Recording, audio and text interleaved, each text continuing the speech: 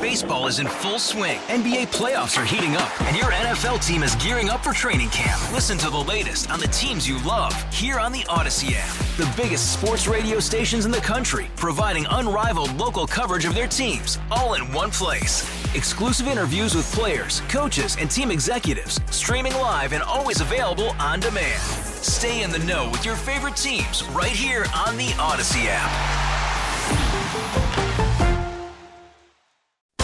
Welcome to KCBS In Depth, a discussion of one of the topics making news this week. This is KCBS In Depth. Thank you, as always, for joining us again on KCBS In Depth. I'm Jane McMillan. Some pretty important health and science news was made a few days ago when, for the first time in the U.S., the gene editing technology known as CRISPR was successfully used to alter the genetic makeup of a large number of single-cell human embryos. It was done by a team of researchers in Portland at the Oregon Health and Science University. This controversial use of gene editing has been explored in China, but this is the first time American scientists have done it. Now, none of the edited embryos were allowed to develop and never were intended for implantation. In a very overly simplified explanation, the CRISPR technology can edit out damaging genes to prevent disease, but fears are that it could also lead to so-called designer babies. Now, the lack of any consistent oversight to match the fast development and burgeoning global industry of reproductive technology is a big concern of my guest today on In Depth. Specifically, the rights of children brought into the world through the wonders of science, including multiple parent surrogacy, which is thriving in the U.S. and specifically California, where laws are quite permissive.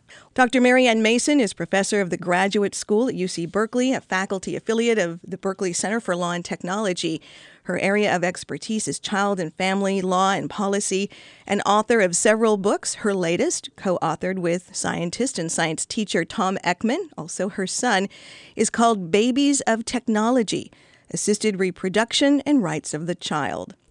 Dr. Marianne Mason, thank you very much for joining us on In Depth. Well, thank you for inviting me.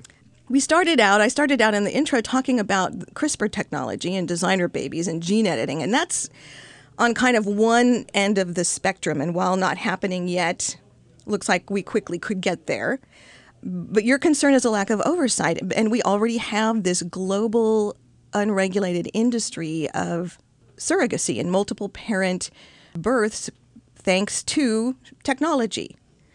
Yes. So your concern is the child. It's just such a massive, mind-boggling topic. Can you give us an idea of the lay of the land right now? Well, I think most of us probably have some contact with assisted reproduction. We have friends or family members or someone who has had either artificial insemination or frozen eggs or various, and of course recently the frozen eggs have gotten a lot of attention because of Silicon Valley's effort to give this privilege to all women so they don't ever have to stop working and keep going. So that's a convenience pregnancy. We're not Yes. talking just about, it includes those who have not been able to carry their own child to Yes. term. But now we're Yes. talking about selectively choosing not to go through a pregnancy. Yes, there are many versions of this. It started long before 1976 when Louise Brown was born, the first child of IVF, in vitro fertilization. The test tube baby, right? The test tube baby, where you have an egg and a sperm joined in a petri dish, literally, and forms an embryo. And that began the whole industry. Although, in fact, artificial insemination has been around forever. There's part in the Bible where Abraham uses his servant Hagar. Although that was not gestational, that was really biological. Anyway, but we've only become familiar with the other forms of it really since the late 70s, early 80s, and it has exploded, truly exploded. And it takes many different forms. In the book, we start with sperm, which is artificial insemination. There's a whole long story to be told there, and that actually has probably more law behind it because it's been around a long time, or at least a lot more anecdotal issues behind it. And then we move on to eggs. Now, eggs have become very complicated because it used to be just buying eggs through Craigslist or whatever. And I think everyone who's been to college, every woman who's been to college has been solicited for their eggs. And some have given in because it's an unpleasant procedure, but it pays very well. The highest amount that I've noticed is $150,000 for a woman who has to have Ivy League and SATs, and she has to be a certain height and blah, blah. So truly, choosing a designer baby already. But it goes down, down the road, and I think probably the least is $10,000 as you get for donating your egg. And then freezing your own eggs has become now recently more possible, and therefore is being pushed a lot by corporations and employers as part of the health plan, because by their calculations, certainly if you continue working during those years and not have a baby, you're a much more valuable employee. So before we move on, freezing one's eggs and waiting to where it's more convenient for the employer that you go out on medical? It doesn't say that. It just gives it as a benefit of their health benefits, like Google does it and Facebook, et cetera. And the idea is we're being so kind to women, but they're being very kind to the corporations because they're not losing the labor. And the problem with that is, at least at this stage, frozen eggs are a relatively new issue. And there don't seem to be very good results if you wait too long with it.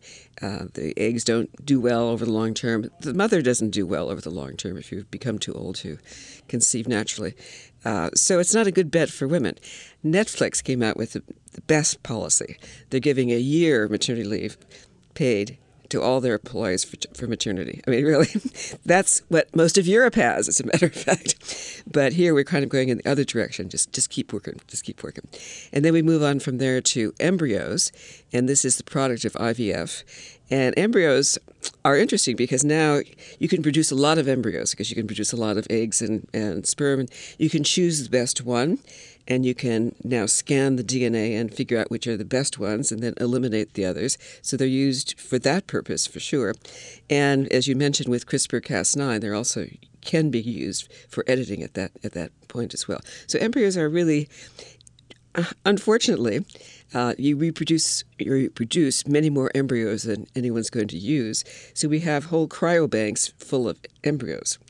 And I don't know if you remember this, but George W. had the Snowflake Project where he wanted people to adopt an embryo. No one really wants to adopt an embryo. So it's been kind of a failure. So they're just living there in ice for eternity, I guess. But are a lot, am I correct that they still cannot be used for any type of testing or stem cell research or anything like that? That's right. Because, again, we are in the middle of the abortion wars, and these are such sensitive topics that you don't even really mention it because you'll have all political hell come down on you. But that also keeps society from doing what you are urging, and that is come up with some type of oversight or consistent policy. Yes. But you've written that because the political and religious, it's almost like the third rail if we're talking about this, to acknowledge that it already exists and to put some policy in place is to give it a stamp of approval. Yes. It's unfortunate because actually Europe has done much better on this. And places like England and Scotland have children's acts, which give the rights to the children. It's like having a civil rights act for children, which we don't have here at all. Children, I spent years studying child custody in America, and children have no voice. Let's put it this way. They just get shuttled around wherever. We've been consistent on that. We don't give children a voice. We've been better at the other end of not executing 17-year-olds. That was our major step in the right direction. But we're just not at all sensitive to the question of children's rights in this country and have no federal scheme like the FDA or some other federal agency to control or overlook the fertility industry, which is very large and very, very prosperous. I do want to talk more about what you would like to see in terms of children's rights and some of the protective questions that should be asked. But before we get there, let me ask you again to give us the lay of the land of this international industry and why California has become, I think you called it a is it a surrogate? Fertility tourism destination. Yeah. Because California particularly has very protective laws for those who are intentional mothers, the contractor, basically, the one who does the contract. So if you have a surrogate mother, for instance, she has zero rights, but the intentional mother, the one who signs the contract and pays the money, is the mother. The intentional mother, for all purposes, is the legal mother. And similarly with other issues, we just really pay no attention to the children's rights at all. It's the parents' rights that get first. For instance, with artificial insemination, we have no limit on the number of donations that a sperm giver can give. I guess the most that was found is 156 children were born.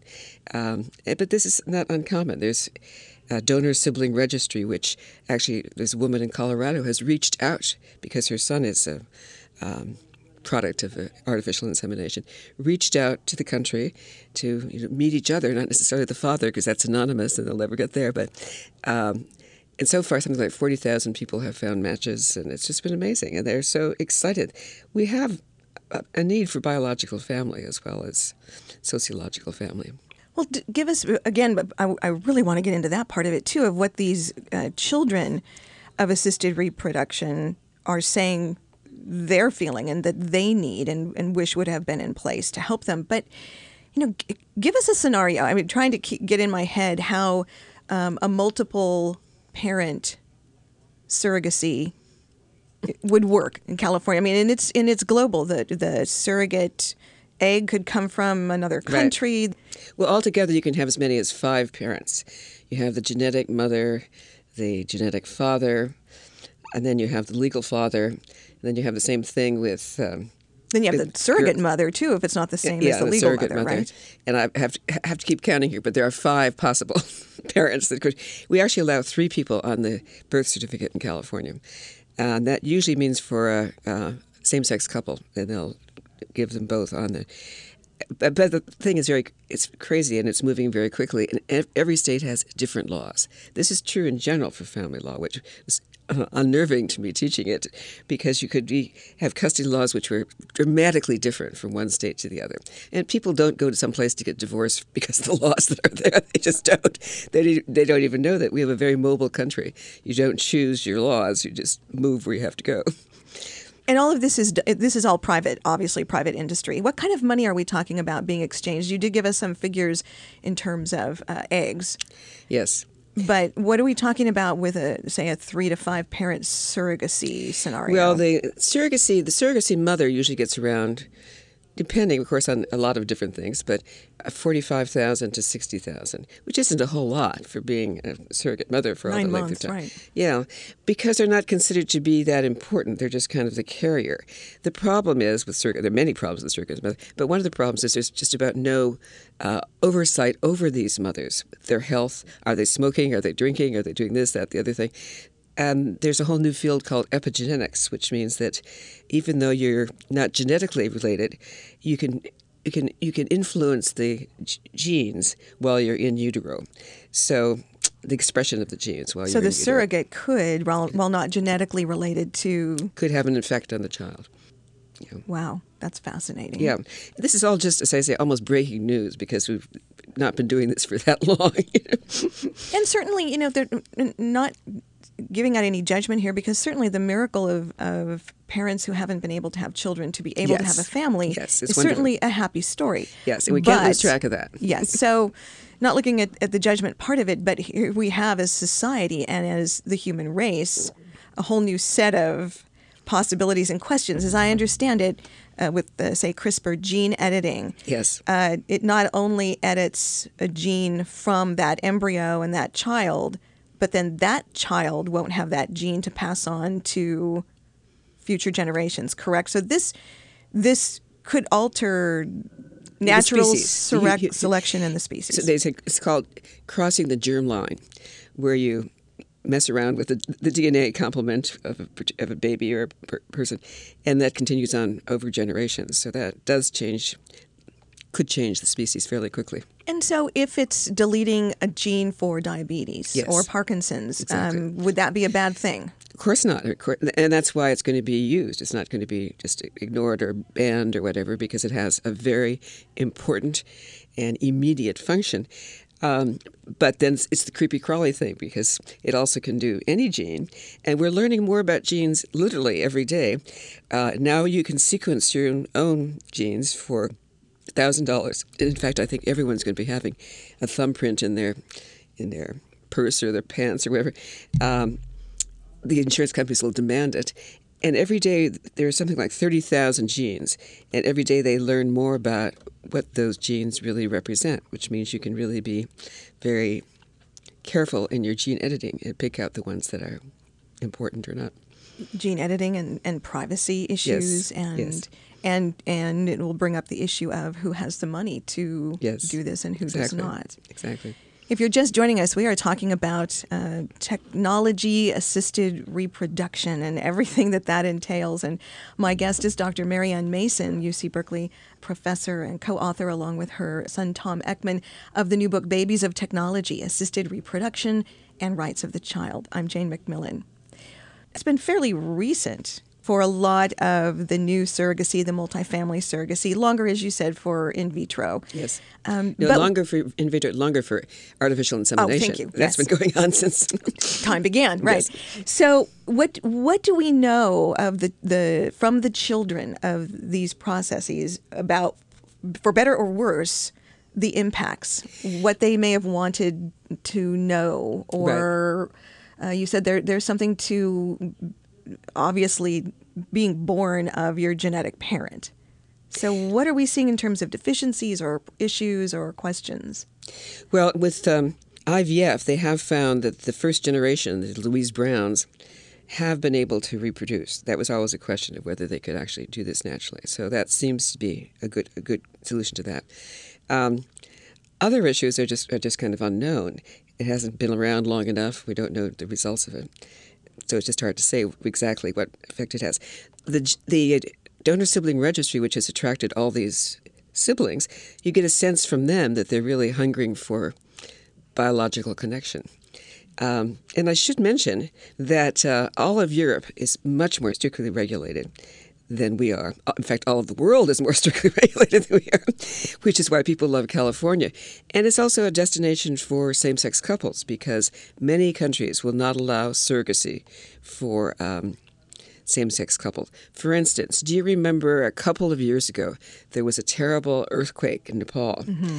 And the photo moment is when the Israeli army sent a military plane with 36 fathers to Nepal, to Kathmandu, because they had to pick up their babies who had been born by surrogates who were actually Indian, from India. But India won't allow same-sex surrogacy, so Nepal does.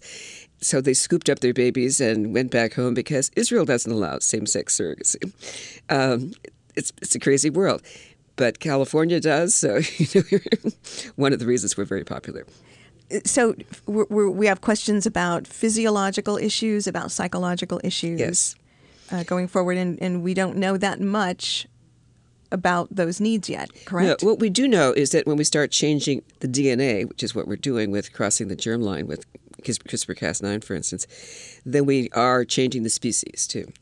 And that can happen pretty quickly if you do it in a wholesale way. Can you give us an example of I mean, that's a huge thing to wrap one's mind around. So, well, I mean, the good examples are if you could wipe out, say, as you said, diabetes or tuberculosis by gene editing everyone who had that, every embryo that they found, because they have to look at the embryo first, who actually had that DNA. Then you could wipe out the disease very quickly because they would not pass on that disease. Anything that's genetically based could be wiped out pretty quickly. And that's sort of the charm of it and the attraction of it, that you can get rid of a lot of really terrible things. The other side of it, of course, is that you can also change human beings, period. So without totally knowing all of the issues that could be to come, as you call for some type of thought for a voice to be given to these kids, what are some of the rights that you might want to see, or questions of rights you might want to see go into some type of oversight? I'd like to back up for a moment because I didn't mention this, and it's one of the major issues. Mm-hmm. And this is when you have IVF, you are much more likely, because you're producing a lot of embryos, to have, and there are places like the United States and some of the fertility industry, because they're not regulated, will implant a large number of them. And therefore, you've seen all the triplets and such. Mm-hmm. Very difficult health prognosis, high mortality rate. I think anyone who works in a neonatal unit will say it's one of their major problems that they're getting these kids. So that should be strictly regulated as it is in Europe. They only allow up to no more than 2 implants, and if you're younger, only 1. So they're really aware of these things, but we pay no attention. Again, those countries have a different or a more developed civic policy for this than religious and politics weighing in on that. And the United Nations in 1989 had a convention on the rights of the child. And every country in the world participated, including the U.S., and they developed a whole list of 37 things, including not executing a 17-year-old, but a number of other things as well. But one of the things they insisted upon, that child should know their biological origin and their culture, which, of course, all the countries in the world ratified this except, guess who? The United States. So that's obviously a part of the oversight you would like to see, or a Bill of Rights for these children is, for one thing, maybe not a multiple birth or a limit on multiple siblings absolutely. in vitro? I mean, control over the number of implantations. I agree with you that IVF has done wonders, and you don't want to take it away from the world, but it has to be much more regulated. And other countries do it better. And then the Britain, after the United Nations Convention, passed their own Children Act, which gave children a lot of rights and treated them as individuals apart from their parents. What else would you like to see in that oversight through the voice of the child to protect the child? Yeah, well, they should know their biological origin. They should have contact with siblings. And we should not have multiple donations from a donor. And therefore, they should also have, as we've moved into the adoption world, we now pretty much have no anonymous donors. We really have opened that up greatly. This has been kind of the miracle of the 1990s. I've been teaching children law for a long time, and adoption is an area that has really changed greatly. And I think for the better. I've always had students in my class. Every semester I ask, is anyone adopted? And if you are you willing to share your story? And virtually every one of them, these are graduate students, of course, every one of them has tried to find their parents, and a couple have succeeded. And most stories are not great, but they were glad that they did it and had a much better understanding of who they are, whatever. But the one that I thought was really most interesting is a woman who didn't even want to do this. She said, I have a mother and father, but her boyfriend insisted this is really something she should know. So she found her biological parents, actually, and they were in high school sweethearts when she was born, and they gave her up for adoption. And then they went on to college, and they married and had 2 or 3 other children. So they were so excited to welcome her to her family, and they just made it just wonderful. But then she said, I came back home and I said, I already have parents. I can't do this. But she probably will. Especially keep in contact with her siblings, because the sibling bond seems to be very strong. Genetically and psychologically. Yes, psychologically as well. And one of the questions I believe that you wrote that we should think about is, should money determine who genetically engineers a child? And maybe that could be expanded to who money is determining now in this private kind of Wild West that you've described of surrogacy. Yes. Money is already determining. Yes, money is already determining it. Certainly with surrogacy it is. And even just the whole process of IVF, et cetera. And if you are a same-sex couple, it can cost up to $170,000 just to go through the ordinary thing, because you need many different combinations and permutations. Money will become even more important when, it's fine to wipe out disease, and that will probably be done, I would think, more universally, because it's expensive for the economy to carry TB and diabetes, etc. We certainly can't decide as a country how to treat people with health care. Anyway. Yes. At any rate, but anything beyond that, when you start enhancing intelligence, etc., then you get into, who's going to get it. Well, that's the other question. Could a child eventually, born through surrogacy or whatever assisted reproductive technology, sue their parents if they didn't have them genetically altered to have the best of everything? Yeah. Do they have the right to be as genetically enhanced as other people as possible? I don't think so. I mean, right now there's no sure, like but I mean, this. Down the line, down these the are line, all that's a possibility. No question about it. But down the line, it's more likely that you get a big underground in not surrogacy so much, but genetic enhancement. I saw a film which was kind of frightening. China, of course, is the one who's way up ahead of this and everything. And this was done by a Chinese company. I think it was called B&G. And they took 100 kids who had an IQ of more than 135, and they sequenced their genes. And then they took 100 kids who were 100, 110 and sequenced their genes. Again, trying to pick out the ones that make a difference in intelligence. And it's only a matter of time before this will be known. Yeah, it's a fiction now, but not too much longer. And there are people working on it as a commercial operation too. So it's certainly in the early years, maybe in all years, it will be those with cash who can do it, as it is now, as you mentioned, with surrogacy and other things. Because California is so permissive in its current law, and because it has the reputation of being a more progressive and liberal state. Yes. Is it possible that California then could be among the first to take a look at this and not have as many political and religious roadblocks to taking a look at putting some oversight in place? Yeah. I think that's a very good suggestion, and I think you're right. I mentioned that there are so few cases on this, but a Supreme Court case in California, which was about contractual motherhood and who's the mother.